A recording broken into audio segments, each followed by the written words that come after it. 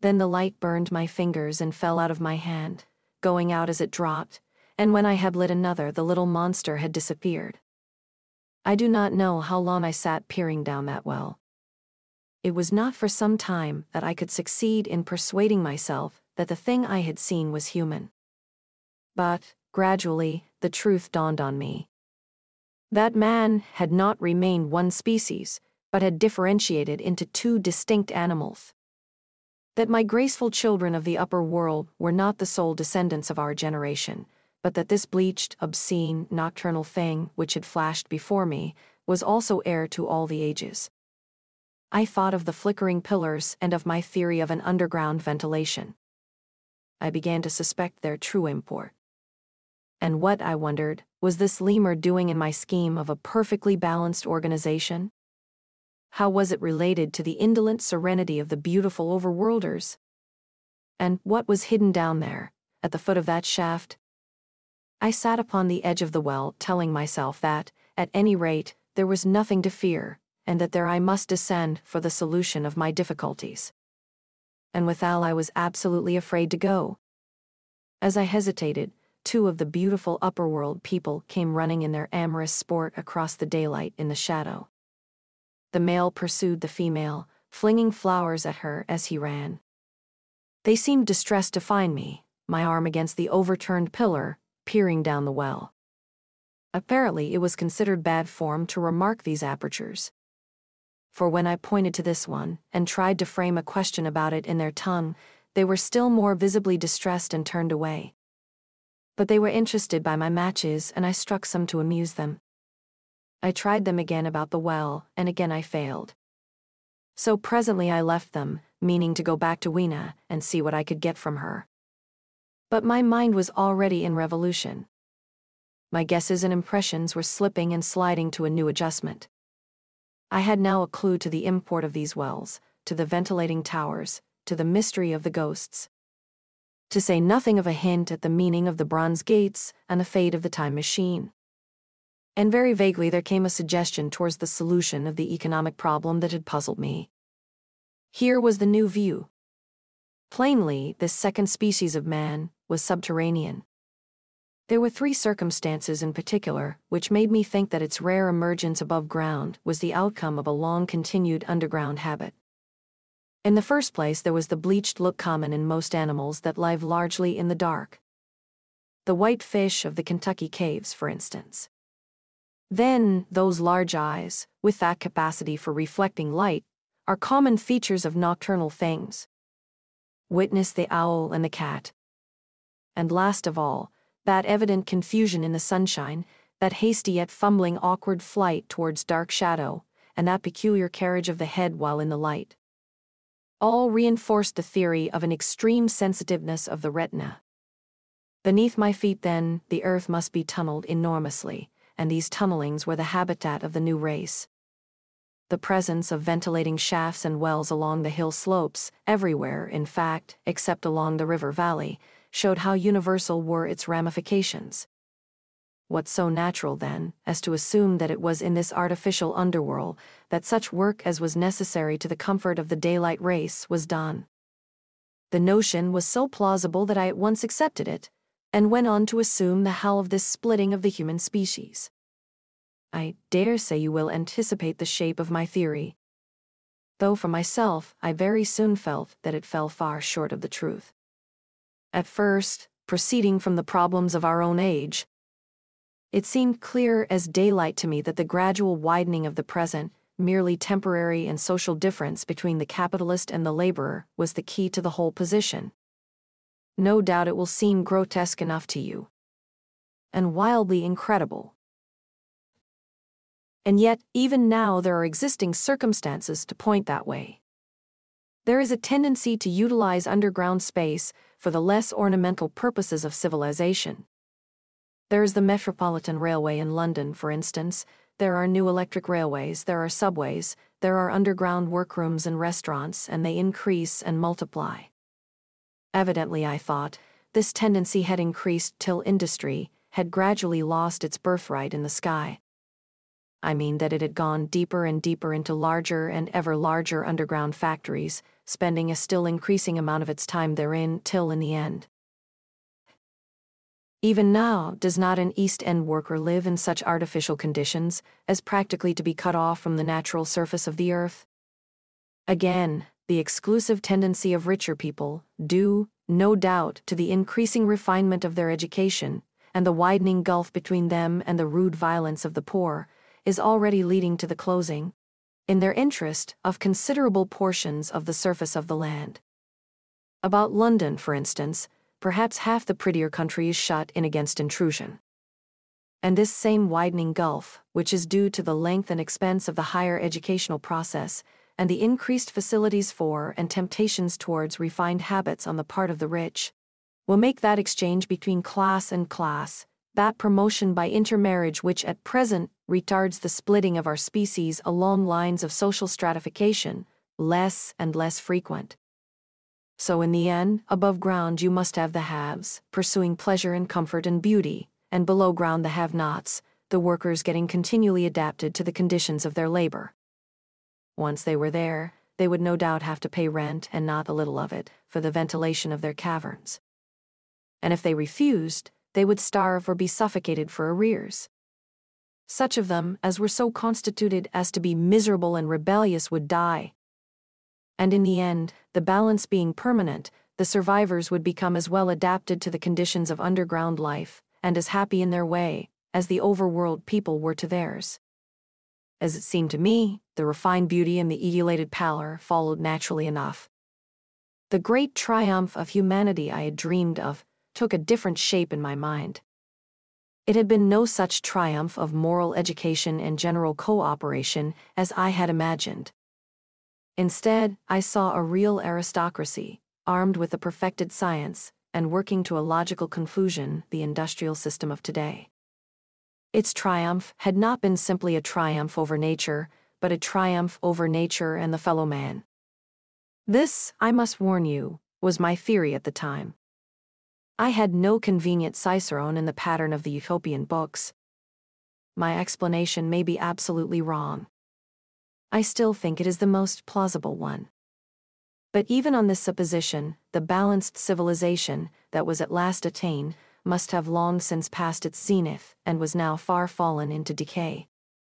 The too perfect security of the overworlders had led them to a slow movement of degeneration, to a general dwindling in size, strength, and intelligence. That I could see clearly enough already. What had happened to the undergrounders I did not yet suspect. But, from what I had seen of the Morlocks, that by the by was the name by which these creatures were called, I could imagine that the modification of the human type was even far more profound than among the Eloi, the beautiful race that I already knew. Then came troublesome doubts. Why had the Morlocks taken my time machine? For I felt sure it was they who had taken it. Why, too, if the Eloi were masters, could they not restore the machine to me? And why were they so terribly afraid of the dark? I proceeded, as I have said, to question Weena about this underworld, but here again I was disappointed. At first she would not understand my questions, and presently she refused to answer them. She shivered as though the topic was unendurable. And when I pressed her, perhaps a little harshly, she burst into tears. They were the only tears, except my own, I ever saw in that golden age. When I saw them I ceased abruptly to trouble about the Morlocks, and was only concerned in banishing these signs of her human inheritance from Weena's eyes. And very soon she was smiling and clapping her hands, while I solemnly burned a match. 9. The Morlocks. It may seem odd to you, but it was 2 days before I could follow up the newfound clue in what was manifestly the proper way. I felt a peculiar shrinking from those pallid bodies. They were just the half-bleached color of the worms, and things one sees preserved in spirit in a zoological museum. And they were filthily cold to the touch. Probably my shrinking was largely due to the sympathetic influence of the Eloi, whose disgust of the Morlocks I now began to appreciate. The next night I did not sleep well. Probably my health was a little disordered. I was oppressed with perplexity and doubt. Once or twice, I had a feeling of intense fear, for which I could perceive no definite reason, I remember creeping noiselessly into the great hall where the little people were sleeping in the moonlight. That night, Weena was among them, and feeling reassured by their presence. It occurred to me even then that in the course of a few days the moon must pass through its last quarter, and the nights grow dark, when the appearances of these unpleasant creatures from below, these whitened lemurs, this new vermin that had replaced the old, might be more abundant. And on both these days I had the restless feeling of one who shirks an inevitable duty. I felt assured that the time machine was only to be recovered by boldly penetrating these mysteries of underground. Yet I could not face the mystery. If only I had had a companion, it would have been different. But I was so horribly alone, and even to clamber down into the darkness of the well appalled me. I don't know if you will understand my feeling, but I never felt quite safe at my back.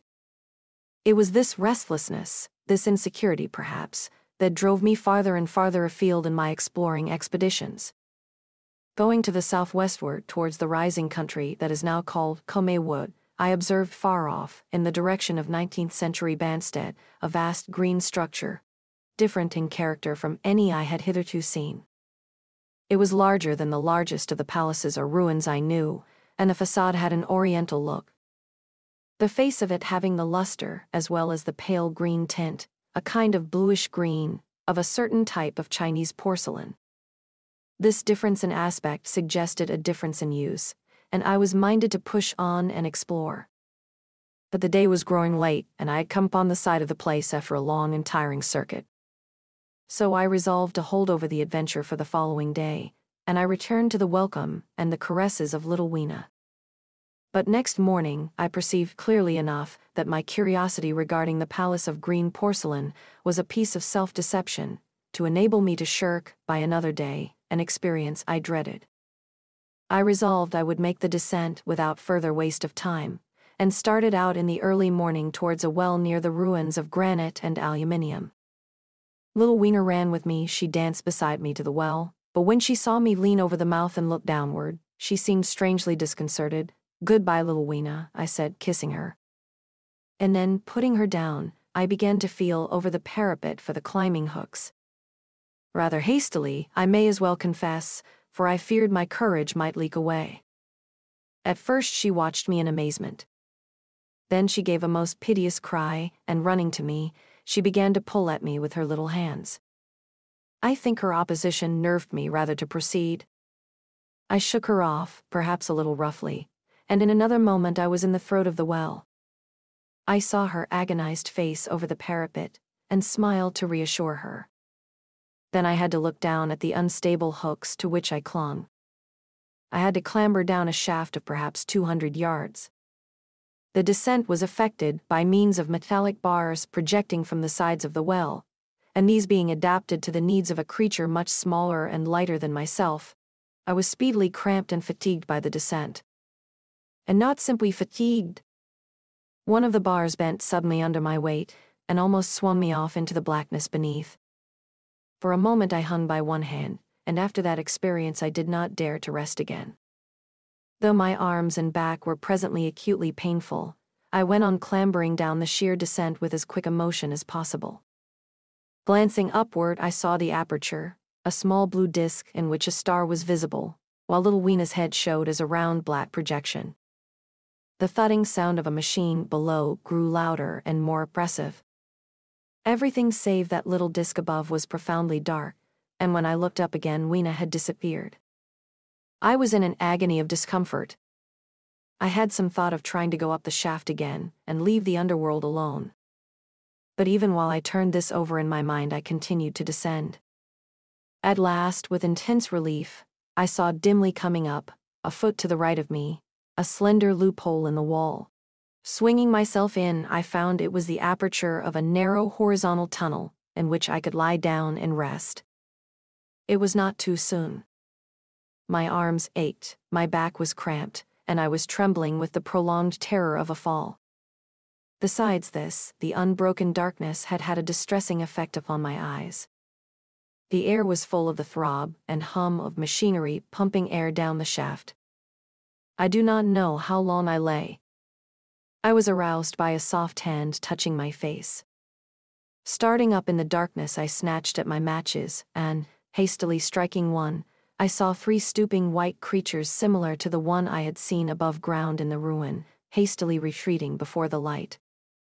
Living, as they did, in what appeared to me impenetrable darkness, their eyes were abnormally large and sensitive, just as are the pupils of the abysmal fishes, and they reflected the light in the same way.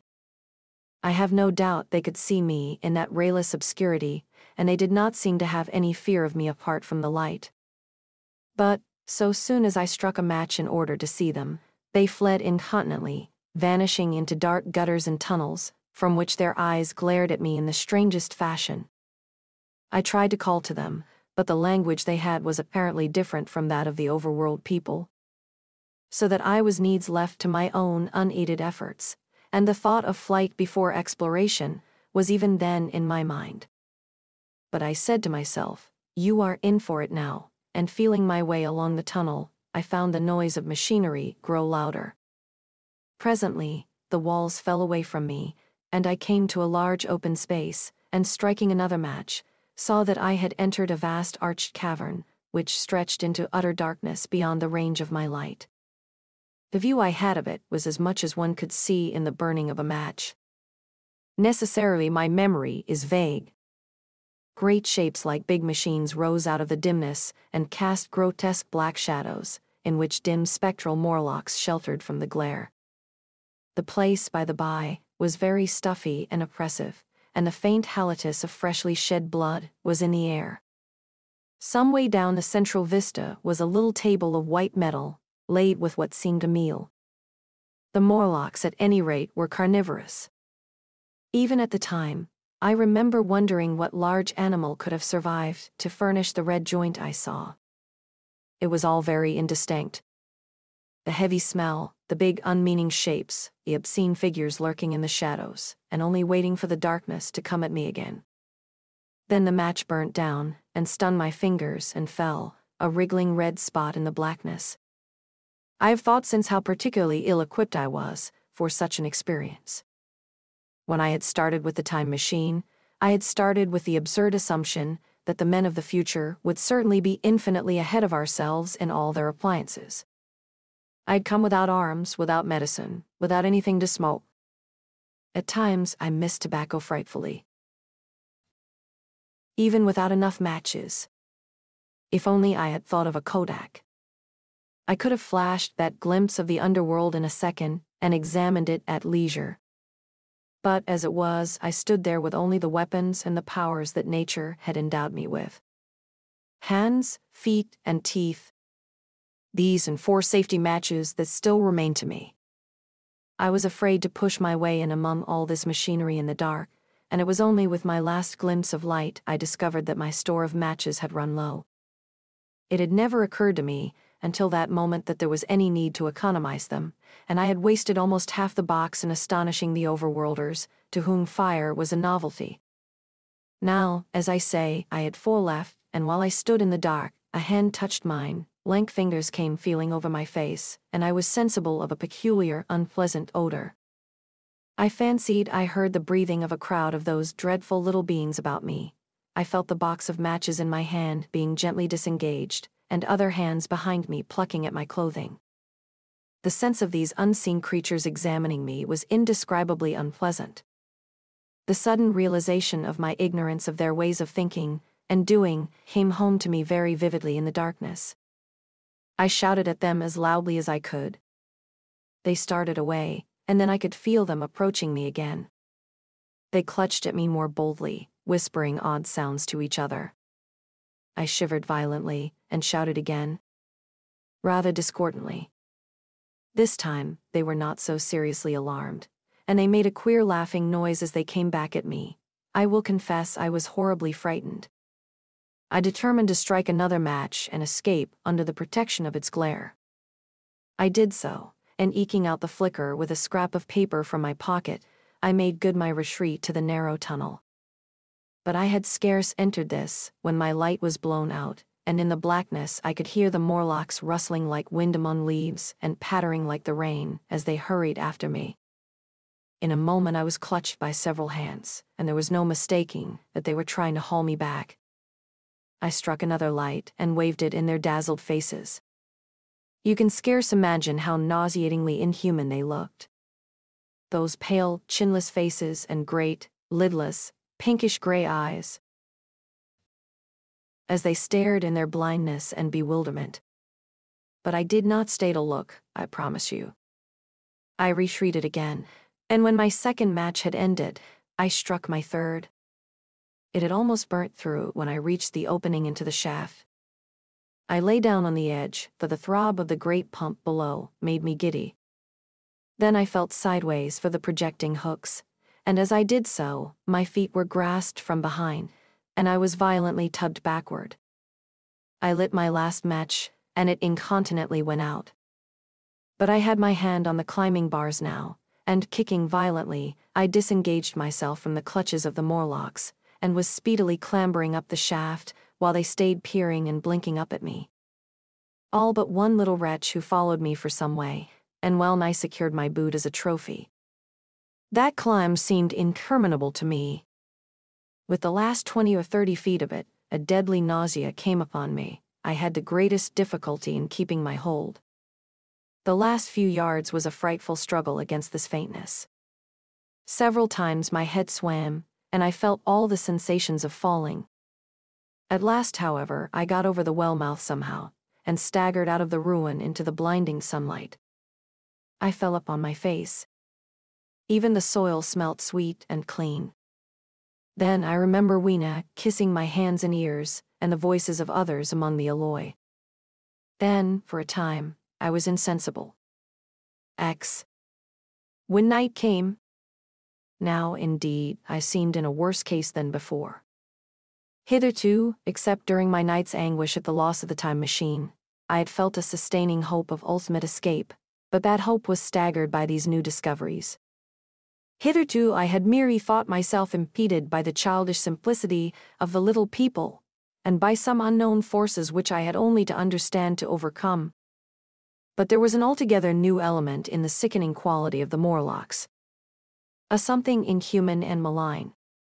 Instinctively, I loathed them. Before, I had felt as a man might feel who had fallen into a pit. My concern was with the pit and how to get out of it. Now I felt like a beast in a trap, whose enemy would come upon him soon. The enemy I dreaded may surprise you. It was the darkness of the new moon. Weena had put this into my head by some at first incomprehensible remarks about the dark nights. It was not now such a very difficult problem to guess what the coming dark nights might mean. The moon was on the wane. Each night there was a longer interval of darkness. And I now understood to some slight degree at least the reason of the fear of the little upper-world people for the dark. I wondered vaguely what foul villainy it might be that the Morlocks did under the new moon. I felt pretty sure now that my second hypothesis was all wrong. The upper-world people might once have been the favored aristocracy and the Morlocks their mechanical servants. But that had long since passed away. The two species that had resulted from the evolution of man were sliding down towards, or had already arrived at, an altogether new relationship. The Eloi, like the Karlovignan kings, had decayed to a mere beautiful futility. They still possessed the earth on sufferance. Since the Morlocks, subterranean for innumerable generations, had come at last to find the daylit surface intolerable, and the Morlocks made their garments, I inferred, and maintained them in their habitual needs, perhaps through the survival of an old habit of service. They did it as a standing horse paws with his foot, or as a man enjoys killing animals in sport. Because ancient and departed necessities had impressed it on the organism. But clearly the old order was already in part reversed. The nemesis of the delicate ones was creeping on apace. Ages ago, thousands of generations ago, man had thrust his brother man out of the ease and the sunshine. And now that brother was coming back. Changed. Already the Eloi had begun to learn one old lesson anew. They were becoming reacquainted with fear. And suddenly there came into my head the memory of the meat I had seen in the underworld. It seemed odd how it floated into my mind. not stirred up as it were by the current of my meditations, but coming in almost like a question from outside. I tried to recall the form of it. I had a vague sense of something familiar, but I could not tell what it was at the time. Still, however helpless the little people in the presence of their mysterious fear, I was differently constituted. I came out of this age of ours, this ripe prime of the human race, when fear does not paralyze and mystery has lost its terrors. I at least would defend myself. Without further delay, I determined to make myself arms and a fastness where I might sleep. With that refuge as a base, I could face this strange world with some of that confidence I had lost in realizing to what creatures night by night I lay exposed. I felt I could never sleep again until my bed was secure from them. I shuddered with horror to think how they must already have examined me. I wandered during the afternoon along the valley of the Thames, but found nothing that commended itself to my mind as inaccessible. All the buildings and trees seemed easily practicable to such dexterous climbers as the Morlocks, to judge by their wells, must be. Then the tall pinnacles of the Palace of Green Porcelain, and the polished gleam of its walls, came back to my memory. And in the evening, taking Weena like a child upon my shoulder, I went up the hills towards the southwest. The distance I had reckoned was 7 or 8 miles, but it must have been nearer 18. I had first seen the place on a moist afternoon, when distances are deceptively diminished. In addition, the heel of one of my shoes was loose, and a nail was working through the sole. They were comfortable old shoes I wore about indoors, so that I was lame. And it was already long past sunset when I came in sight of the palace, silhouetted black against the pale yellow of the sky. Weena had been hugely delighted when I began to carry her, but after a while she desired me to let her down, and ran along by the side of me, occasionally darting off on either hand to pick flowers to stick in my pockets. My pockets had always puzzled Weena, but at the last she had concluded that they were an eccentric kind of vases for floral decoration. At least she utilized them for that purpose, and that reminds me, in changing my jacket I found. The time traveler paused, put his hand into his pocket, and silently placed 2 withered flowers, not unlike very large white mallows, upon the little table. Then he resumed his narrative. As the hush of evening crept over the world and we proceeded over the hill crest towards Wimbledon, Weena grew tired and wanted to return to the house of grey stone. But I pointed out the distant pinnacles of the Palace of Green Porcelain to her, and contrived to make her understand that we were seeking a refuge there from her fear. You know that great pause that comes upon things before the dusk? Even the breeze stops in the trees. To me there is always an air of expectation about that evening stillness. The sky was clear, remote, and empty save for a few horizontal bars far down in the sunset. Well, that night, the expectation took the color of my fears. In that darkling calm my senses seemed preternaturally sharpened. I fancied I could even feel the hollowness of the ground beneath my feet. Could indeed almost see through it, the Morlocks on their ant hill going hither and thither and waiting for the dark. In my excitement I fancied that they would receive my invasion of their burrows as a declaration of war. And why had they taken my time machine? So we went on in the quiet, and the twilight deepened into night. The clear blue of the distance faded, and one star after another came out. The ground grew dim, and the trees black. Weena's fears and her fatigue grew upon her. I took her in my arms and talked to her and caressed her. Then, as the darkness grew deeper, she put her arms round my neck, and, closing her eyes, tightly pressed her face against my shoulder. So we went down a long slope into a valley, and there in the dimness I almost walked into a little river. This I waded and went up the opposite side of the valley, past a number of sleeping houses and by a statue. A faun or some such figure, minus the head. Here too were acacias. So far I had seen nothing of the Morlocks, but it was yet early in the night, and the darker hours before the old moon rose were still to come.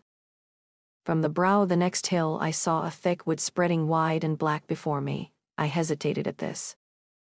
I could see no end to it, either to the right or the left. Feeling tired, my feet in particular were very sore, I carefully lowered Weena from my shoulder as I halted, and sat down upon the turf. I could no longer see the palace of green porcelain, and I was in doubt of my direction. I looked into the thickness of the wood, and thought of what it might hide. Under that dense tangle of branches one would be out of sight of the stars. Even were there no other lurking danger, a danger I did not care to let my imagination loose upon, there would still be all the roots to stumble over and the tree boles to strike against.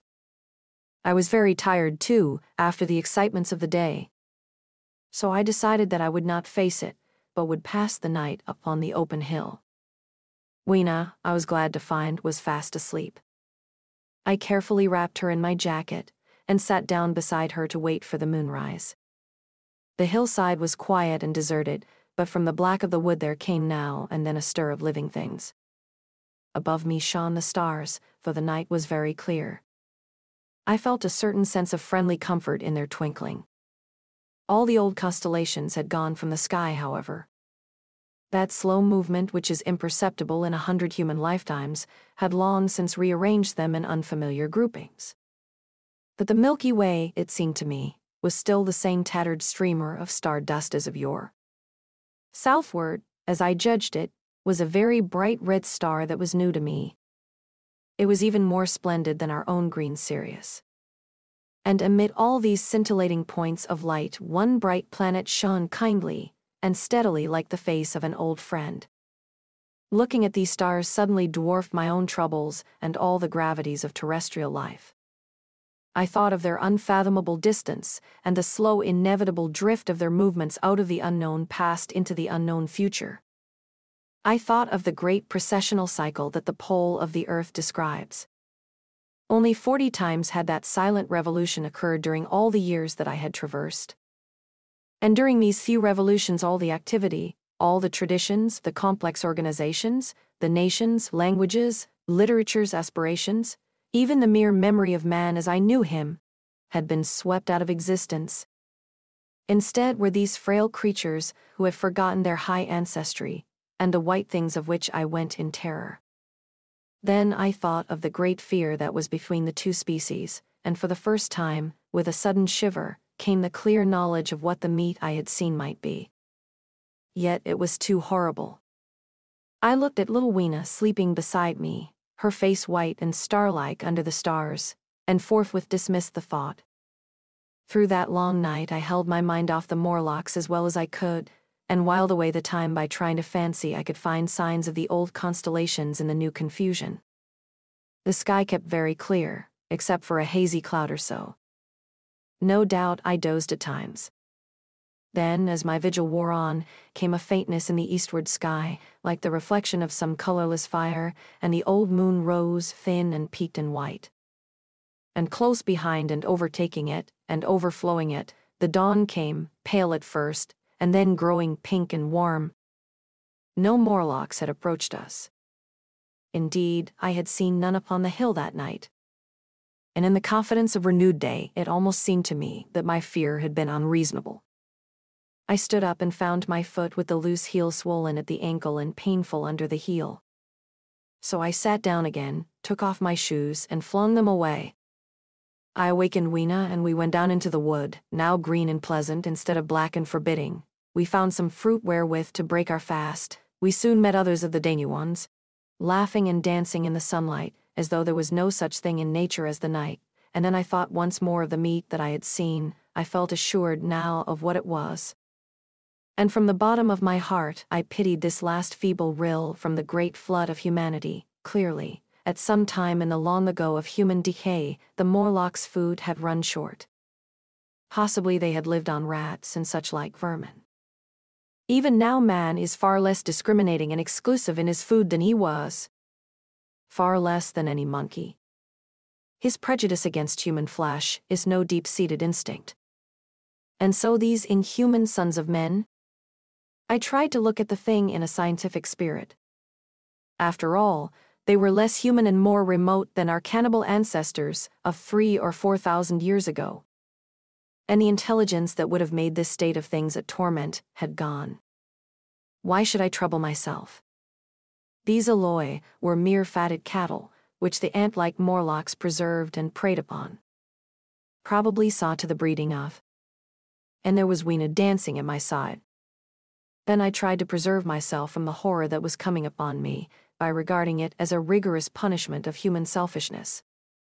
Man had been content to live in ease and delight upon the labors of his fellow man, had taken necessity as his watchword and excuse, and in the fullness of time necessity had come home to him. I even tried a Carlyle-like scorn of this wretched aristocracy in decay. But this attitude of mind was impossible. However great their intellectual degradation, the alloy had kept too much of the human form not to claim my sympathy, and to make me perforce a sharer in their degradation and their fear. I had at that time very vague ideas as to the course I should pursue. My first was to secure some safe place of refuge, and to make myself such arms of metal or stone as I could contrive. That necessity was immediate. In the next place, I hoped to procure some means of fire, so that I should have the weapon of a torch at hand, for nothing, I knew, would be more efficient against these Morlocks. Then I wanted to arrange some contrivance to break open the doors of bronze under the White Sphinx. I had in mind a battering ram. I had a persuasion that if I could enter those doors and carry a blaze of light before me, I should discover the time machine and escape. I could not imagine the Morlocks were strong enough to move it far away. Weena I had resolved to bring with me to our own time. And turning such schemes over in my mind, I pursued our way towards the building which my fancy had chosen as our dwelling. XI. The Palace of Green Porcelain. I found the Palace of Green Porcelain, when we approached it about noon, deserted and falling into ruin. Only ragged vestiges of glass remained in its windows, and great sheets of the green facing had fallen away from the corroded metallic framework. It lay very high upon a turfy down, and looking northeastward before I entered it, I was surprised to see a large estuary, or even creek, where I judged Wandsworth and Battersea must once have been. I thought then, though I never followed up the thought, of what might have happened, or might be happening, to the living things in the sea. The material of the palace proved on examination to be indeed porcelain, and along the face of it, I saw an inscription in some unknown character. I thought rather foolishly that Weena might help me to interpret this, but I only learnt that the bare idea of writing had never entered her head. She always seemed to me, I fancy, more human than she was, perhaps because her affection was so human. Within the big valves of the door, which were open and broken, we found, instead of the customary hall, a long gallery lit by many side windows. At the first glance I was reminded of a museum. The tiled floor was thick with dust, and a remarkable array of miscellaneous objects was shrouded in the same gray covering. Then I perceived, standing strange and gaunt in the center of the hall, what was clearly the lower part of a huge skeleton. I recognized by the oblique feet that it was some extinct creature after the fashion of the Megatherium. The skull and the upper bones lay beside it in the thick dust, and in one place, where rainwater had dropped through a leak in the roof, the thing itself had been worn away. Further in the gallery was the huge skeleton barrel of a brontosaurus. My museum hypothesis was confirmed. Going towards the side, I found what appeared to be sloping shelves, and clearing away the thick dust, I found the old familiar glass cases of our own time. But they must have been airtight to judge from the fair preservation of some of their contents. Clearly we stood among the ruins of some latter-day South Kensington.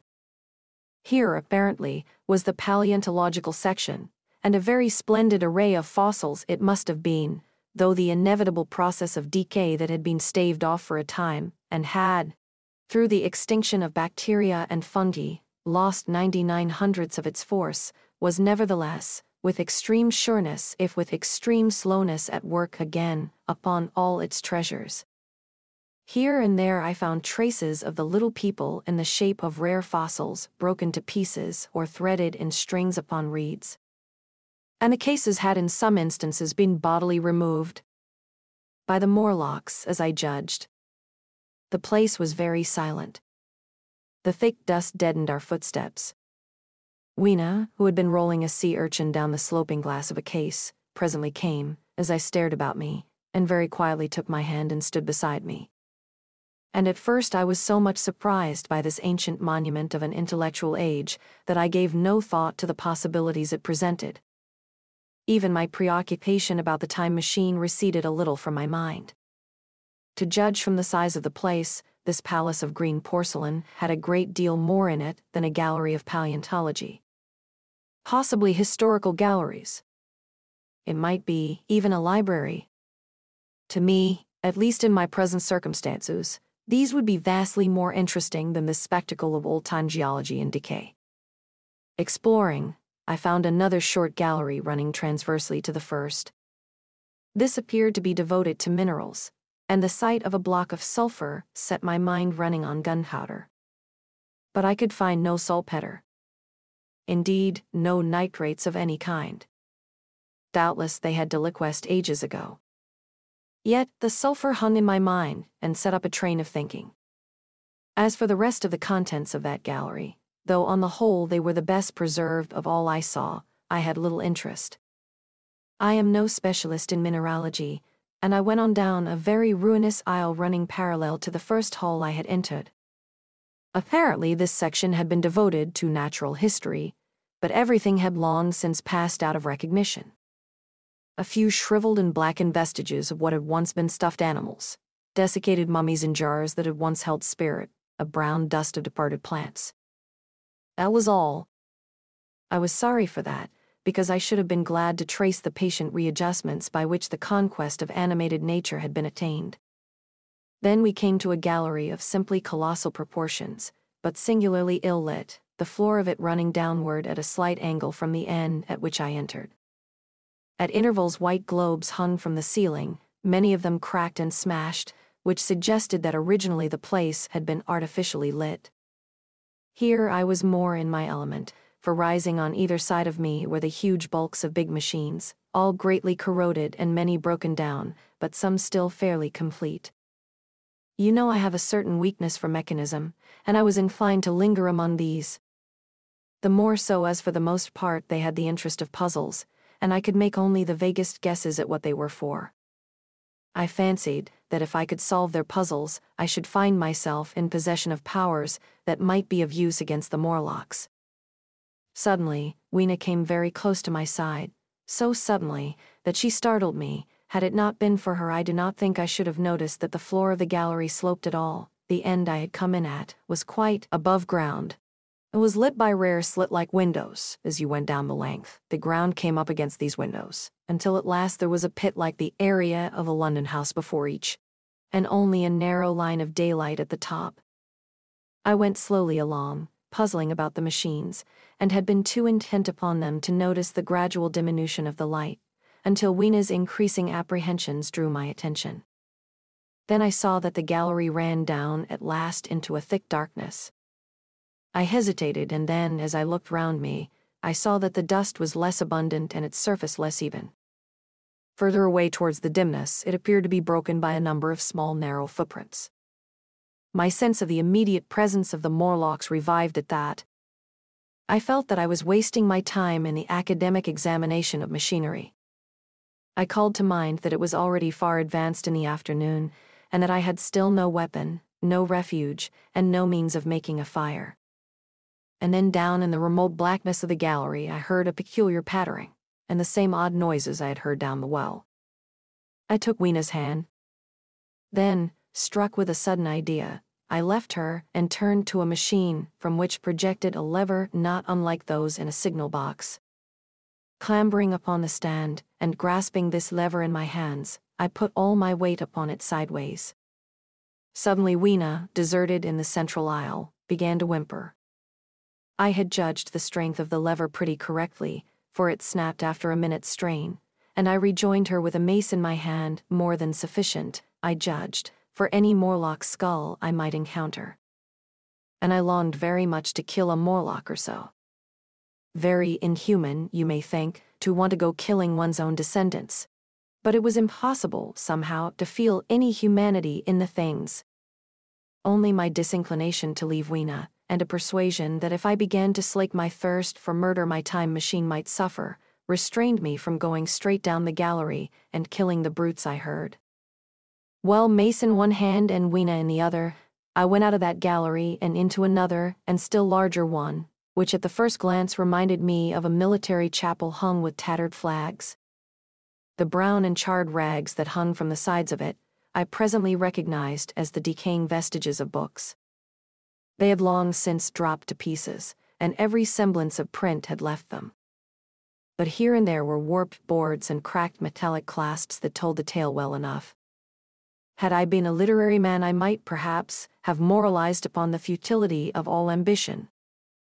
But as it was, the thing that struck me with keenest force was the enormous waste of labor to which this somber wilderness of rotting paper testified. At the time, I will confess that I thought chiefly of the philosophical transactions and my own 17 papers upon physical optics.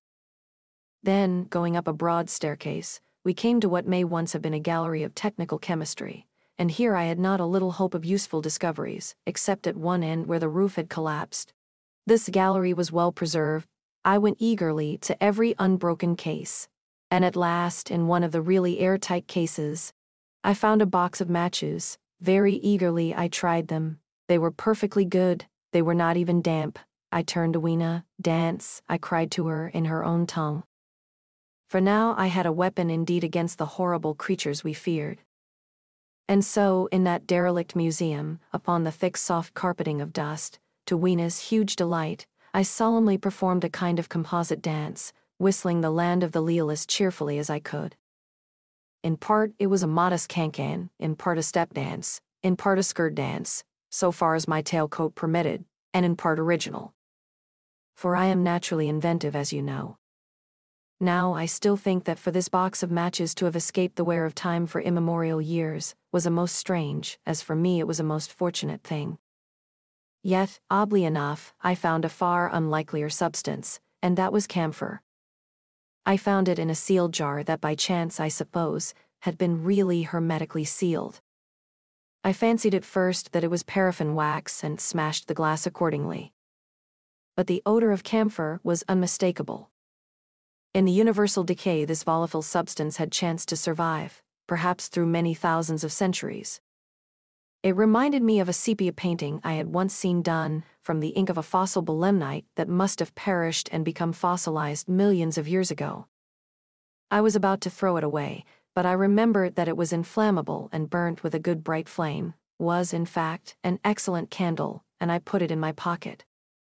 I found no explosives, however, nor any means of breaking down the bronze doors. As yet, my iron crowbar was the most helpful thing I had chanced upon. Nevertheless, I left the gallery greatly elated. I cannot tell you all the story of that long afternoon.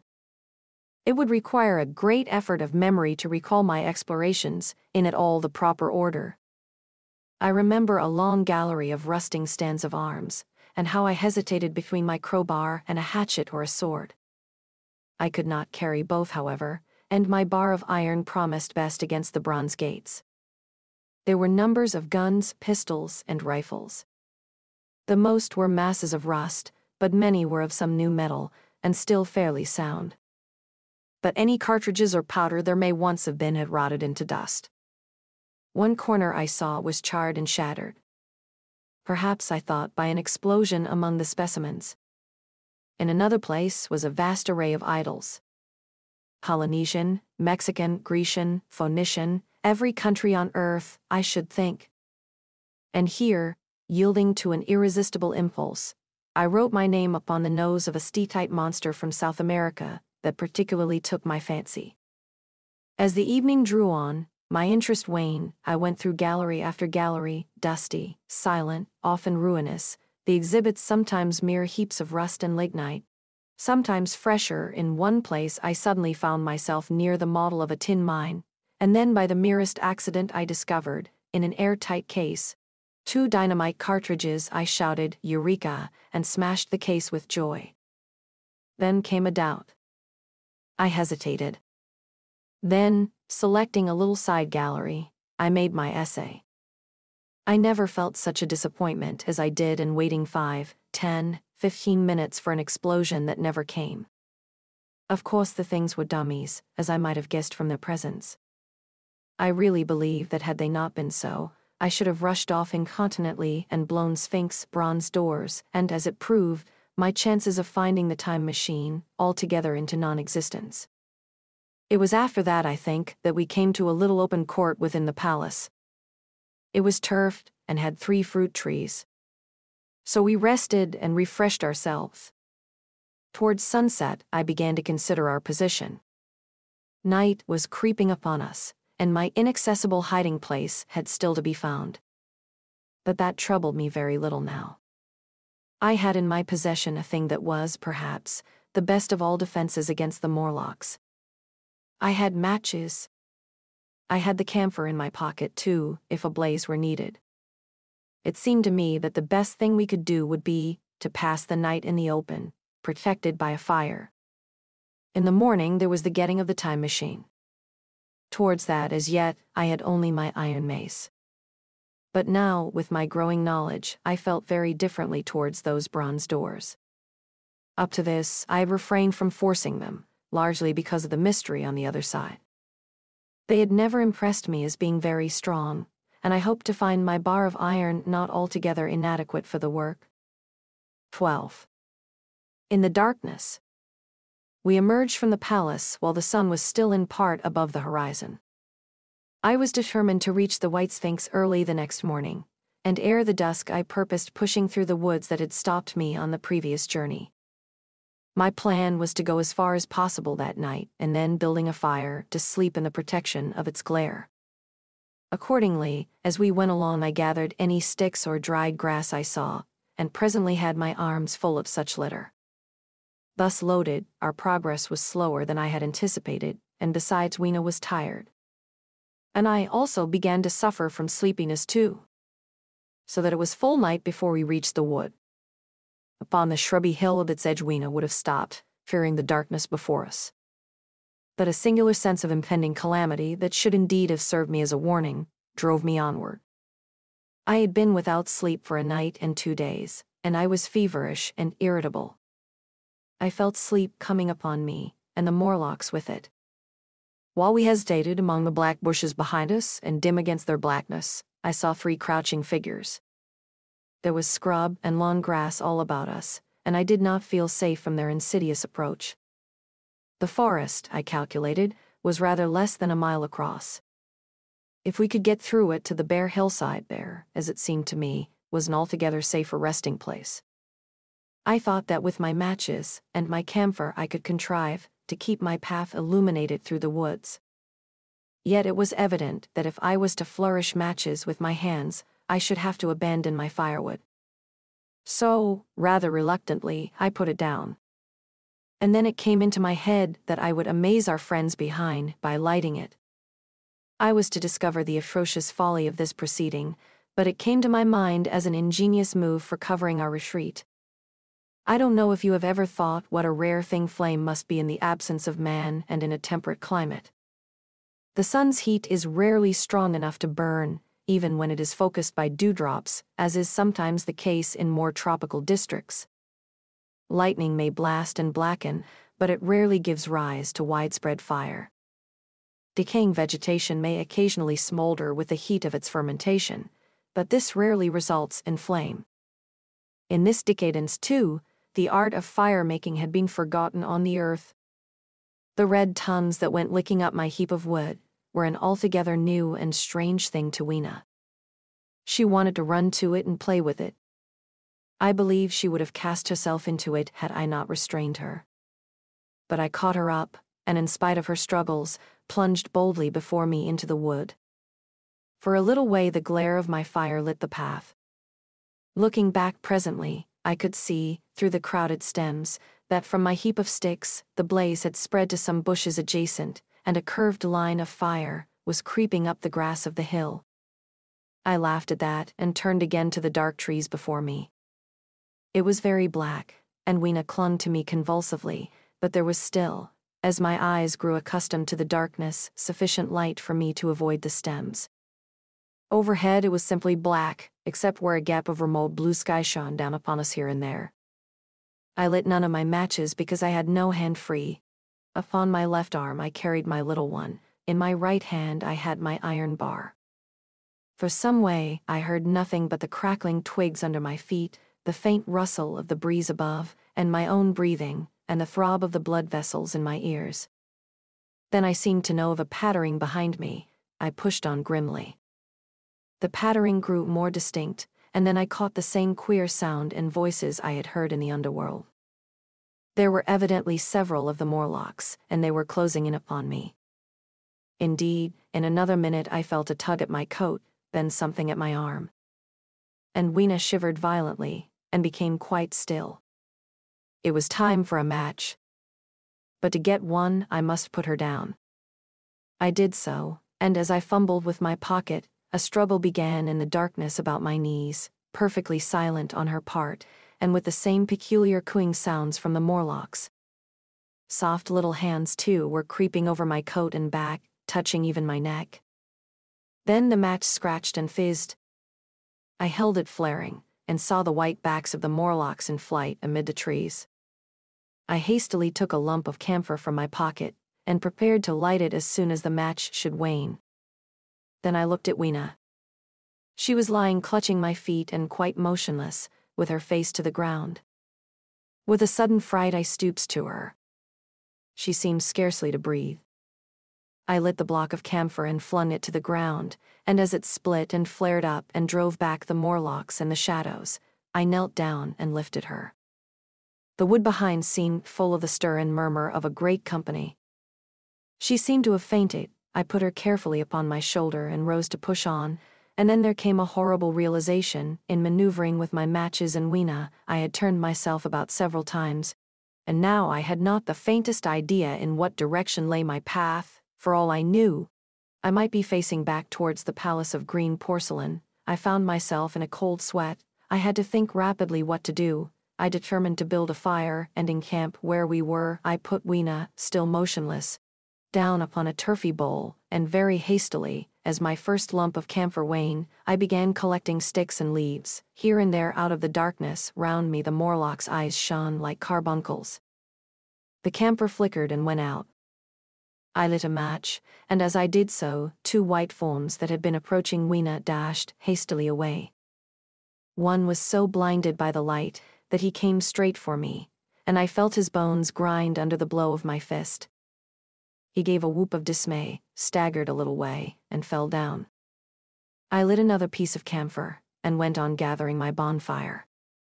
Presently I noticed how dry was some of the foliage above me, for since my arrival on the time machine, a matter of a week, no rain had fallen. So, instead of casting about among the trees for fallen twigs, I began leaping up and dragging down branches. Very soon I had a choking smoky fire of green wood and dry sticks, and could economize my camphor. Then I turned to where Weena lay beside my iron mace. I tried what I could to revive her, but she lay like one dead. I could not even satisfy myself whether or not she breathed. Now, the smoke of the fire beat over towards me, and it must have made me heavy of a sudden. Moreover, the vapor of camphor was in the air. My fire would not need replenishing for an hour or so. I felt very weary after my exertion, and sat down. The wood, too, was full of a slumberous murmur that I did not understand. I seemed just to nod and open my eyes. But all was dark, and the Morlocks had their hands upon me. Flinging off their clinging fingers, I hastily felt in my pocket for the matchbox, and it had gone.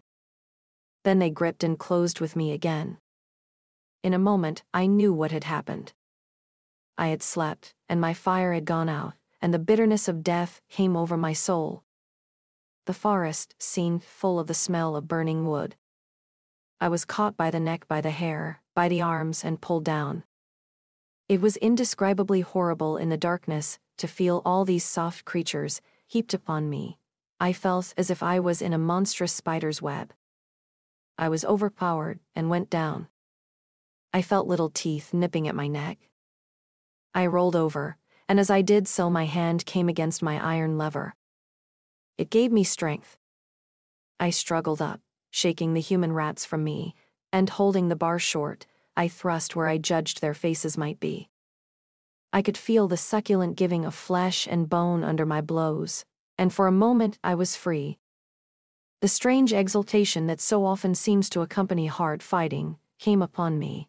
I knew that both I and Weena were lost, but I determined to make the Morlocks pay for their meat. I stood with my back to a tree, swinging the iron bar before me. The whole wood was full of the stern cries of them. A minute passed, their voices seemed to rise to a higher pitch of excitement, and their movements grew faster, yet none came within reach. I stood glaring at the blackness. Then suddenly came hope. What if the Morlocks were afraid? And close on the heels of that came a strange thing. The darkness seemed to grow luminous. Very dimly I began to see the Morlocks about me. 3 battered at my feet, and then I recognized, with incredulous surprise, that the others were running in an incessant stream, as it seemed, from behind me, and away through the wood in front, and their backs seemed no longer white, but reddish. As I stood agape, I saw a little red spark go drifting across a gap of starlight between the branches, and vanish, and at that I understood the smell of burning wood, the slumbrous murmur that was growing now into a gusty roar, the red glow, and the Morlock's flight. Stepping out from behind my tree and looking back, I saw, through the black pillars of the nearer trees, the flames of the burning forest. It was my first fire coming after me. With that I looked for Weena.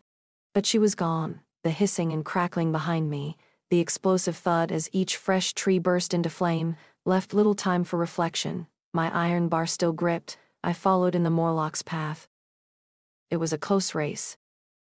Once the flames crept forward so swiftly on my right, as I ran, that I was outflanked and had to strike off to the left. But at last I emerged upon a small open space, and as I did so, a Morlock came blundering towards me, and past me, and went on straight into the fire. And now I was to see the most weird and horrible thing, I think, of all that I beheld in that future age. This whole space was as bright as day with the reflection of the fire. In the center was a hillock or tumulus, surmounted by a scorched hawthorn. Beyond this was another arm of the burning forest, with yellow tongues already writhing from it, completely encircling the space with a fence of fire. Upon the hillside were some 30 or 40 Morlocks, dazzled by the light and heat, and blundering hither and thither against each other in their bewilderment. At first I did not realize their blindness, and struck furiously at them with my bar, in a frenzy of fear, as they approached me, killing one and crippling several more. But when I had watched the gestures of one of them groping under the hawthorn against the red sky, and heard their moans, I was assured of their absolute helplessness and misery in the glare, and I struck no more of them. Yet every now and then one would come straight towards me, setting loose a quivering horror that made me quick to elude him. At one time the flames died down somewhat, and I feared the foul creatures would presently be able to see me. I was thinking of beginning the fight by killing some of them, before this should happen. But the fire burst out again brightly, and I stayed my hand. I walked about the hill among them, and avoided them, looking for some trace of Weena. But Weena was gone. At last I sat down on the summit of the hillock, and watched this strange, incredible company of blind things groping to and fro, and making uncanny noises to each other, as the glare of the fire beat on them. The coiling uprush of smoke streamed across the sky, and through the rare tatters of that red canopy, remote as though they belonged to another universe, shone the little stars. 2 or 3 Morlocks came blundering into me, and I drove them off with blows of my fists, trembling as I did so. For the most part of that night I was persuaded it was a nightmare. I bit myself, and screamed in a passionate desire to awake. I beat the ground with my hands, and got up and sat down again, and wandered here and there, and again sat down. Then I would fall to rubbing my eyes and calling upon God to let me awake. Thrice I saw Morlocks put their heads down in a kind of agony and rush into the flames. But at last, above the subsiding red of the fire, above the streaming masses of black smoke and the whitening and blackening tree stumps, and the diminishing numbers of these dim creatures, came the white light of the day. I searched again for traces of Weena, but there were none. It was plain that they had left her poor little body in the forest. I cannot describe how it relieved me to think that it had escaped the awful fate to which it seemed destined. As I thought of that, I was almost moved to begin a massacre of the helpless abominations about me, but I contained myself. The hillock, as I have said, was a kind of island in the forest. From its summit I could now make out through a haze of smoke the palace of green porcelain, and from that I could get my bearings for the White Sphinx. And so, leaving the remnant of these damned souls still going hither and thither and moaning, as the day grew clearer, I tied some grass about my feet and limped on across smoking ashes and among black stems that still pulsated internally with fire, towards the hiding place of the time machine. I walked slowly, for I was almost exhausted, as well as lame, and I felt the intensest wretchedness for the horrible death of little Weena. It seemed an overwhelming calamity. Now, in this old familiar room, it is more like the sorrow of a dream than an actual loss. But that morning, it left me absolutely lonely again. Terribly alone. I began to think of this house of mine, of this fireside, of some of you, and with such thoughts came a longing that was pain. But, as I walked over the smoking ashes under the bright morning sky, I made a discovery. In my trouser pocket were still some loose matches. The box must have leaked before it was lost. 13. The Trap of the White Sphinx. About 8 or 9 in the morning I came to the same seat of yellow metal from which I had viewed the world upon the evening of my arrival. I thought of my hasty conclusions upon that evening, and could not refrain from laughing bitterly at my confidence.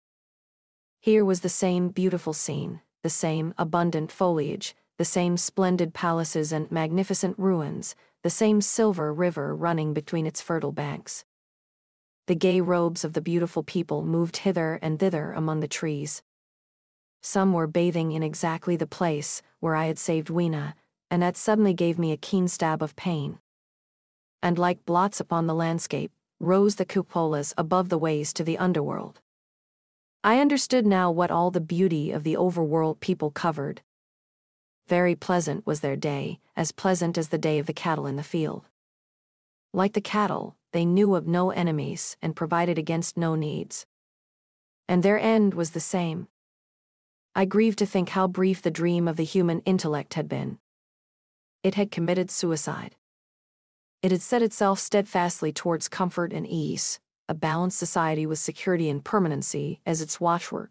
It had attained its hopes. To come to this at last. Once, life and property must have reached almost absolute safety. The rich had been assured of his wealth and comfort, the toiler assured of his life and work. No doubt in that perfect world there had been no unemployed problem, no social question left unsolved. And a great quiet had followed. It is a law of nature we overlook, that intellectual versatility is the compensation for change, danger, and trouble. An animal perfectly in harmony with its environment is a perfect mechanism. Nature never appeals to intelligence until habit and instinct are useless. There is no intelligence where there is no change and no need of change. Only those animals partake of intelligence that have to meet a huge variety of needs and dangers. So, as I see it, the upper world man had drifted towards his feeble prettiness, and the underworld to mere mechanical industry. But that perfect state had lacked one thing even for mechanical perfection: absolute permanency. Apparently, as time went on, the feeding of an underworld, however it was affected, had become disjointed. Mother Necessity, who had been staved off for a few thousand years, came back again, and she began below. The underworld, being in contact with machinery, which, however perfect, still needs some little thought-outside habit, had probably retained perforce rather more initiative, if less of every other human character, than the upper. And when other meat failed them, they turned to what old habit had hitherto forbidden. So I say I saw it in my last view of the world of 802,701. It may be as wrong an explanation as mortal wit could invent. It is how the thing shaped itself to me, and as that I give it to you. After the fatigues, excitements, and terrors of the past days, and in spite of my grief, this seat and the tranquil view and the warm sunlight were very pleasant. I was very tired and sleepy, and soon my theorizing passed into dozing. Catching myself at that, I took my own hint, and spreading myself out upon the turf I had a long and refreshing sleep. I woke a little before sunset. I now felt safe against being caught napping by the Morlocks, and stretching myself, I came on down the hill towards the White Sphinx.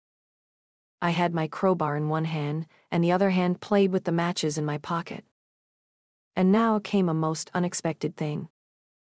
As I approached the pedestal of the Sphinx, I found the bronze valves were open. They had slid down into grooves. At that I stopped short before them, hesitating to enter. Within was a small apartment, and on a raised place in the corner of this was the time machine. I had the small levers in my pocket. So here, after all my elaborate preparations for the siege of the White Sphinx, was a meek surrender. I threw my iron bar away, almost sorry not to use it. A sudden thought came into my head as I stooped towards the portal. For once at least, I grasped the mental operations of the Morlocks. Suppressing a strong inclination to laugh, I stepped through the bronze frame and up to the time machine. I was surprised to find it had been carefully oiled and cleaned. I have suspected, since that the Morlocks had even partially taken it to pieces while trying in their dim way to grasp its purpose. Now as I stood and examined it, finding a pleasure in the mere touch of the contrivance, the thing I had expected happened. The bronze panels suddenly slid up and struck the frame with a clang. I was in the dark. Trapped. So, the Morlocks thought. At that I chuckled gleefully. I could already hear their murmuring laughter as they came towards me. Very calmly I tried to strike the match. I had only to fix on the levers and depart then like a ghost. But I had overlooked one little thing. The matches were of that abominable kind that light only on the box. You may imagine how all my calm vanished. The little brutes were close upon me. One touched me, I made a sweeping blow in the dark at them with the levers, and began to scramble into the saddle of the machine. Then came one hand upon me, and then another. Then I had simply to fight against their persistent fingers for my levers, and at the same time feel for the studs over which these fitted. One, indeed, they almost got away from me. As it slipped from my hand, I had to butt in the dark with my head. I could hear the Morlock's skull ring, to recover it. It was a nearer thing than the fight in the forest, I think, this last scramble. But at last the lever was fixed and pulled over. The clinging hands slipped from me. The darkness presently fell from my eyes. I found myself in the same gray light and tumult I have already described. 14. The further vision. I have already told you of the sickness and confusion that comes with time traveling. And this time I was not seated properly in the saddle, but sideways and in an unstable fashion. For an indefinite time I clung to the machine as it swayed and vibrated, quite unheeding how I went, and when I brought myself to look at the dials again, I was amazed to find where I had arrived. One dial records days, and another thousands of days, another millions of days, and another thousands of millions. Now, instead of reversing the levers, I had pulled them over so as to go forward with them. And when I came to look at these indicators, I found that the thousands hand was sweeping round as fast as the seconds hand of a watch. Into futurity.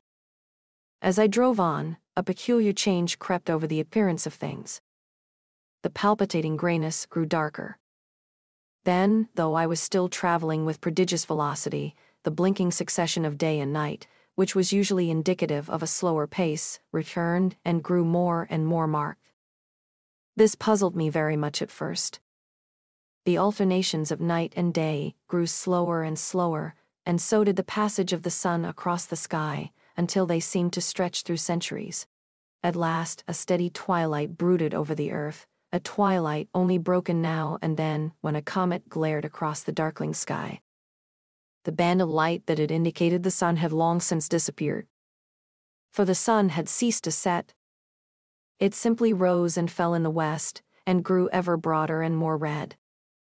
All trace of the moon had vanished. The circling of the stars, growing slower and slower, had given place to creeping points of light. At last, some time before I stopped, the sun, red and very large, halted motionless upon the horizon, a vast dome glowing with a dull heat, and now and then suffering a momentary extinction. At one time it had for a little while glowed more brilliantly again, but it speedily reverted to its sullen red heat. I perceived by this slowing down of its rising and setting that the work of the tidal drag was done. The earth had come to rest with one face to the sun, even as in our own time, the moon faces the earth. Very cautiously, for I remembered my former headlong fall, I began to reverse my motion. Slower and slower went the circling hands until the thousands one seemed motionless, and the daily one was no longer a mere mist upon its scale. Still slower until the dim outlines of a desolate beach grew visible. I stopped very gently and sat upon the time machine, looking round. The sky was no longer blue. Northeastward, it was inky black, and out of the blackness shone brightly and steadily the pale white stars. Overhead it was a deep Indian red and starless, and southeastward it grew brighter to a glowing scarlet where, cut by the horizon, lay the huge hull of the sun, red and motionless. The rocks about me were of a harsh reddish color, and all the trace of life that I could see at first was the intensely green vegetation that covered every projecting point on their southeastern face. It was the same rich green that one sees on forest moss or on the lichen in caves. Plants which like these grow in a perpetual twilight. The machine was standing on a sloping beach. The sea stretched away to the southwest, to rise into a sharp, bright horizon against the wan sky. There were no breakers and no waves, for not a breath of wind was stirring. Only a slight oily swell rose and fell like a gentle breathing, and showed that the eternal sea was still moving and living. And along the margin where the water sometimes broke was a thick incrustation of salt, pink under the lurid sky.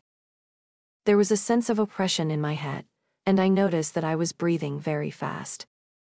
The sensation reminded me of my only experience of mountaineering, and from that I judged the air to be more rarefied than it is now.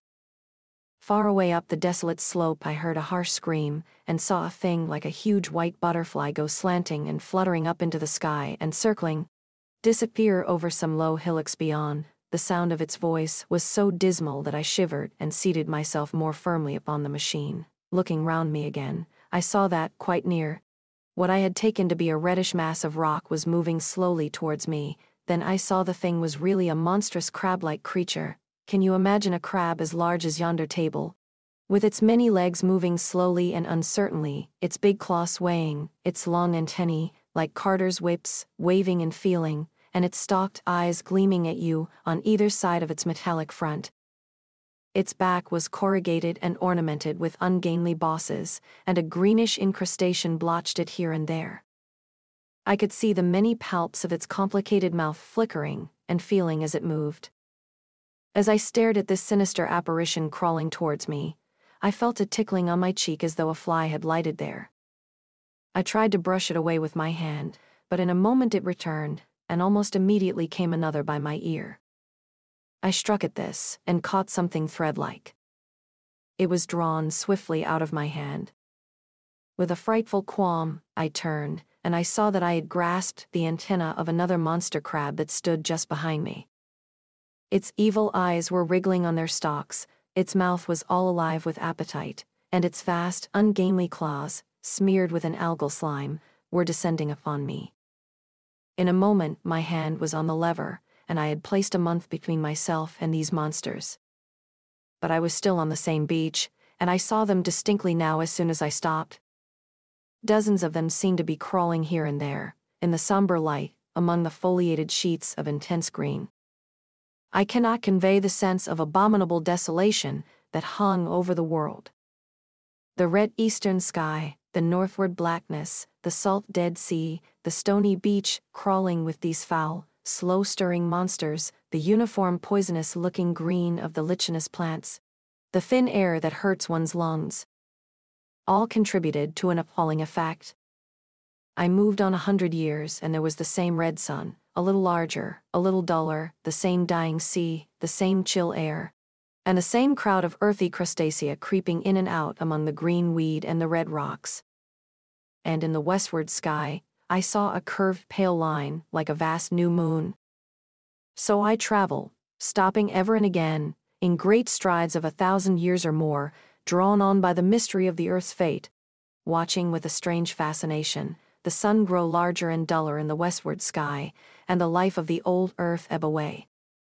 At last, more than 30 million years hence, the huge red-hot dome of the sun had come to obscure nearly a tenth part of the darkling heavens.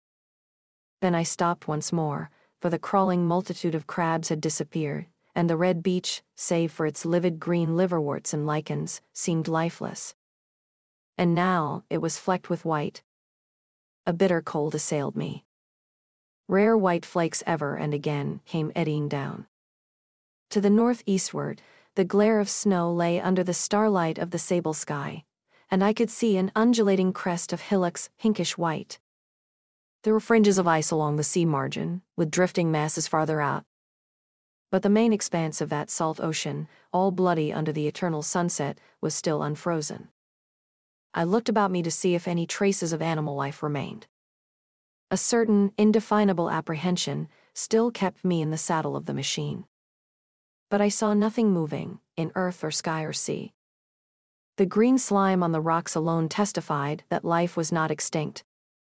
A shallow sandbank had appeared in the sea, and the water had receded from the beach. I fancied I saw some black object flopping about upon this bank, but it became motionless as I looked at it, and I judged that my eye had been deceived, and that the black object was merely a rock. The stars in the sky were intensely bright, and seemed to me to twinkle very little. Suddenly I noticed that the circular westward outline of the sun had changed. That a concavity, a bay, had appeared in the curve. I saw this grow larger. For a minute perhaps I stared aghast at this blackness that was creeping over the day, and then I realized that an eclipse was beginning. Either the moon or the planet Mercury was passing across the sun's disk. Naturally, at first I took it to be the moon, but there is much to incline me to believe that what I really saw was the transit of an inner planet passing very near to the earth. The darkness grew apace. A cold wind began to blow in freshening gusts from the east, and the showering white flakes in the air increased in number. From the edge of the sea came a ripple and whisper. Beyond these lifeless sounds the world was silent. Silent? It would be hard to convey the stillness of it. All the sounds of man, the bleating of sheep, the cries of birds, the hum of insects, the stir that makes the background of our lives. All that was over. As the darkness thickened, the eddying flakes grew more abundant, dancing before my eyes, and the cold of the air more intense. At last, one by one, swiftly, one after the other, the white peaks of the distant hills vanished into blackness. The breeze rose to a moaning wind. I saw the black central shadow of the eclipse sweeping towards me. In another moment the pale stars alone were visible. All else was rayless obscurity. The sky was absolutely black. A horror of this great darkness came on me. The cold, that smote to my marrow, and the pain I felt in breathing, overcame me. I shivered, and a deadly nausea seized me. Then like a red-hot bow in the sky appeared the edge of the sun. I got off the machine to recover myself. I felt giddy and incapable of facing the return journey. As I stood sick and confused, I saw again the moving thing upon the shoal. There was no mistake now that it was a moving thing, against the red water of the sea. It was a round thing, the size of a football perhaps, or it may be bigger and tentacles trailed down from it. It seemed black against the weltering blood-red water, and it was hopping fitfully about. Then I felt I was fainting. But a terrible dread of lying helpless in that remote and awful twilight sustained me while I clambered upon the saddle. 15. The time traveler's return. So I came back. For a long time I must have been insensible upon the machine. The blinking succession of the days and nights was resumed. The sun got golden again, the sky blue. I breathed with greater freedom. The fluctuating contours of the land ebbed and flowed. The hands spun backward upon the dials. At last I saw again the dim shadows of houses, the evidences of decadent humanity. These too changed and passed, and others came. Presently, when the million dial was at 0, I slackened speed. I began to recognize our own pretty and familiar architecture, The thousand's hand ran back to the starting point. The night and day flapped slower and slower. Then the old walls of the laboratory came round me. Very gently now I slowed the mechanism down. I saw one little thing that seemed odd to me. I think I have told you that when I set out, before my velocity became very high, Mrs. Watchett had walked across the room, traveling, as it seemed to me, like a rocket. As I returned, I passed again across that minute, when she traversed the laboratory. But now her every motion appeared to be the exact inversion of her previous ones. The door at the lower end opened, and she glided quietly up the laboratory, back foremost, and disappeared behind the door by which she had previously entered. Just before that I seemed to see Hilaire for a moment. But he passed like a flash. Then I stopped the machine and saw about me again the old familiar laboratory, my tools, my appliances just as I had left them. I got off the thing very shakily and sat down upon my bench. For several minutes I trembled violently. Then I became calmer. Around me was my old workshop again, exactly as it had been. I might have slept there, and the whole thing have been a dream. And yet, not exactly. The thing had started from the southeast corner of the laboratory. It had come to rest again in the northwest, against the wall where you saw it. That gives you the exact distance from my little lawn to the pedestal of the White Sphinx, into which the Morlocks had carried my machine.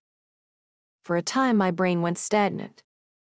Presently I got up and came through the passage here, limping because my heel was still painful and feeling sorely begrimed. I saw the Pall Mall Gazette on the table by the door.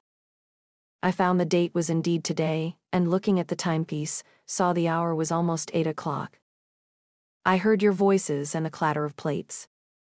I hesitated. I felt so sick and weak. Then I sniffed good wholesome meat and opened the door on you. You know the rest. I washed and dined, and now I am telling you the story. After the story.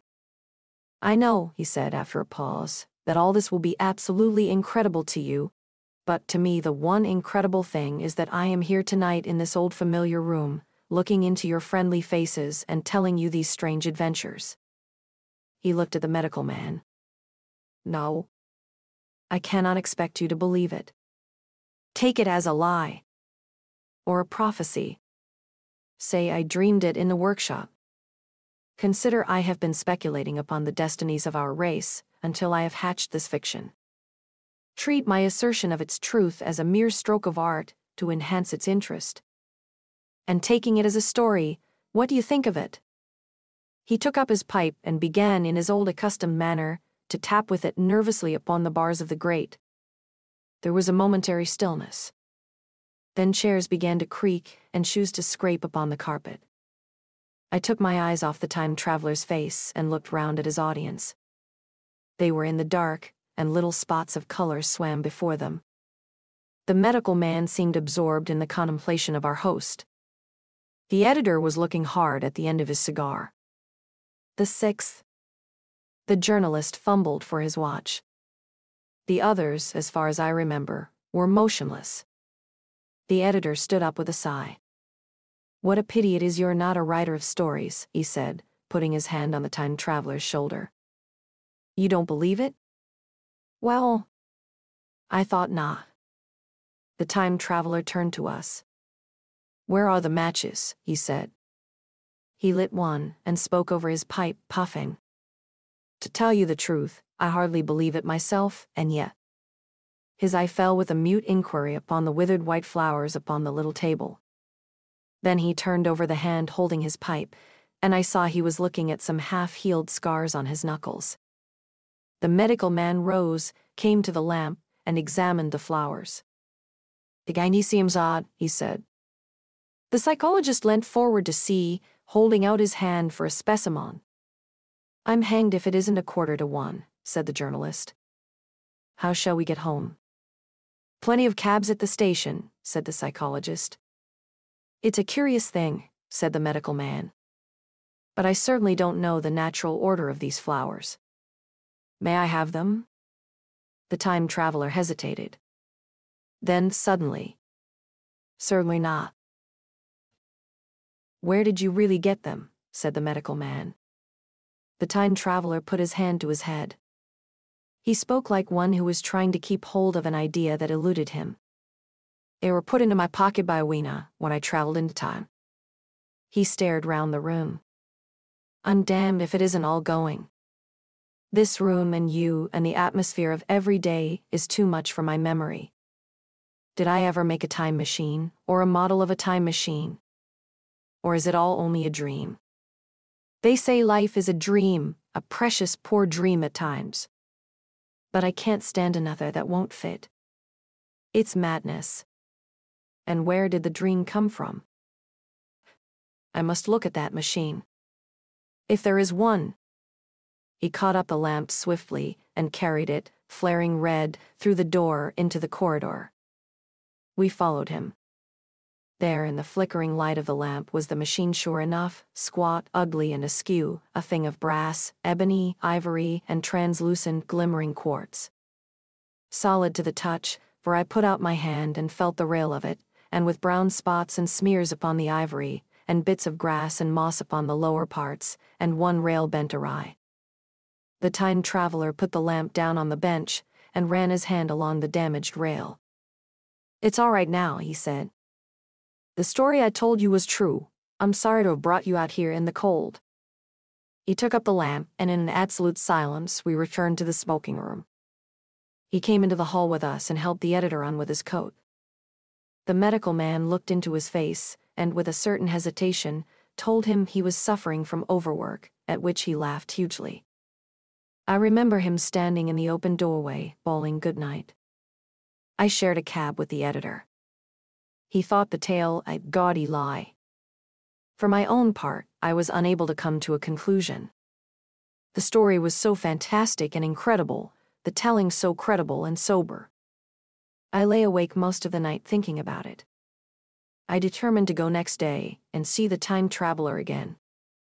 I was told he was in the laboratory, and being on easy terms in the house, I went up to him. The laboratory, however, was empty. I stared for a minute at the time machine, and put out my hand and touched the lever. At that the squat, substantial-looking mass swayed like a bough shaken by the wind. Its instability startled me extremely, and I had a queer reminiscence of the childish days when I used to be forbidden to meddle. I came back through the corridor. The time traveler met me in the smoking room. He was coming from the house. He had a small camera under one arm and a knapsack under the other. He laughed when he saw me and gave me an elbow to shake. "I'm frightfully busy," said he, "with that thing in there." "But is it not some hoax?" I said. "Do you really travel through time?" "Really and truly I do." And he looked frankly into my eyes. He hesitated. His eye wandered about the room. "I only want half an hour," he said. "I know why you came, and it's awfully good of you. There's some magazines here. If you'll stop to lunch, I'll prove you this time traveling up to the hilt, specimens and all, if you'll forgive my leaving you now." I consented, hardly comprehending then the full import of his words, and he nodded and went on down the corridor. I heard the door of the laboratory slam, seated myself in a chair, and took up a daily paper. What was he going to do before lunchtime? Then suddenly I was reminded by an advertisement that I had promised to meet Richardson, the publisher, at 2. I looked at my watch and saw that I could barely save that engagement. I got up and went down the passage to tell the time traveler. As I took hold of the handle of the door, I heard an exclamation, oddly truncated at the end, and a click and a thud. A gust of air whirled round me as I opened the door, and from within came the sound of broken glass falling on the floor. The time traveler was not there. I seemed to see a ghostly, indistinct figure sitting in a whirling mass of blackened brass for a moment. A figure so transparent that the bench behind with its sheets of drawings was absolutely distinct. But this phantasm vanished as I rubbed my eyes. The time machine had gone. Save for a subsiding stir of dust, the further end of the laboratory was empty. A pane of the skylight had apparently just been blown in. I felt an unreasonable amazement. I knew that something strange had happened, and for the moment could not distinguish what the strange thing might be. As I stood staring, the door into the garden opened, and a manservant appeared. We looked at each other. Then ideas began to come. "Has Mr. gone out that way?" said I. "No, sir, no one has come out this way. I was expecting to find him here." At that I understood. At the risk of disappointing Richardson, I stayed on, waiting for the time traveler. Waiting for the second, perhaps still stranger story, and the specimens and photographs he would bring with him. But I am beginning now to fear that I must wait a lifetime. The time traveler vanished 3 years ago. And, as everybody knows now, he has never returned. Epilogue. One cannot choose but wonder. Will he ever return? It may be that he swept back into the past and fell among the blood-drinking, hairy savages of the age of unpolished stone, into the abysses of the Cretaceous Sea, or among the grotesque saurians, the huge reptilian brutes of the Jurassic times. He may even now, if I may use the phrase, be wandering on some plesiosaurus-haunted oolitic coral reef, or beside the lonely saline seas of the Triassic Age. Or did he go forward into one of the nearer ages in which men are still men, but with the riddles of our own time answered and its wearisome problems solved? Into the manhood of the race. For I, for my own part, cannot think that these latter days of weak experiment, fragmentary theory, and mutual discord are indeed man's culminating time. I say, for my own part.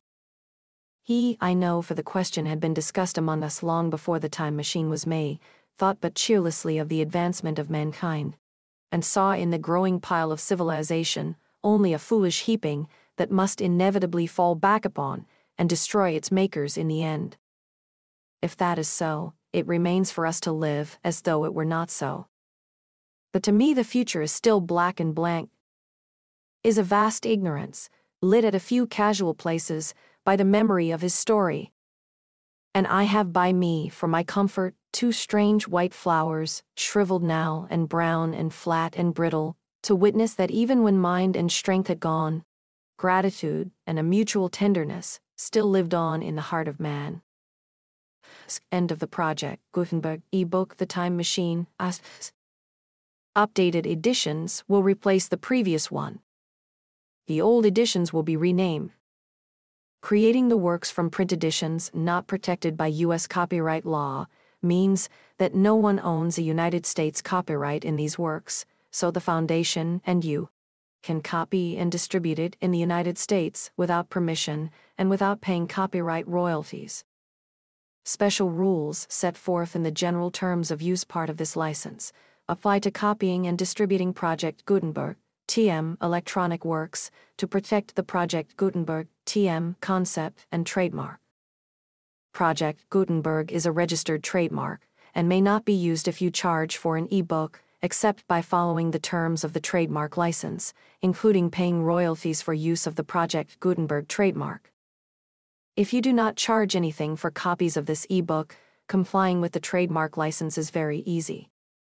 You may use this e-book for nearly any purpose, such as creation of derivative works, reports, performances, and research. Project Gutenberg e-books may be modified and printed and given away. You may do practically anything in the United States with e-books, not protected by U.S. copyright law. Redistribution is subject to the trademark license, especially commercial redistribution.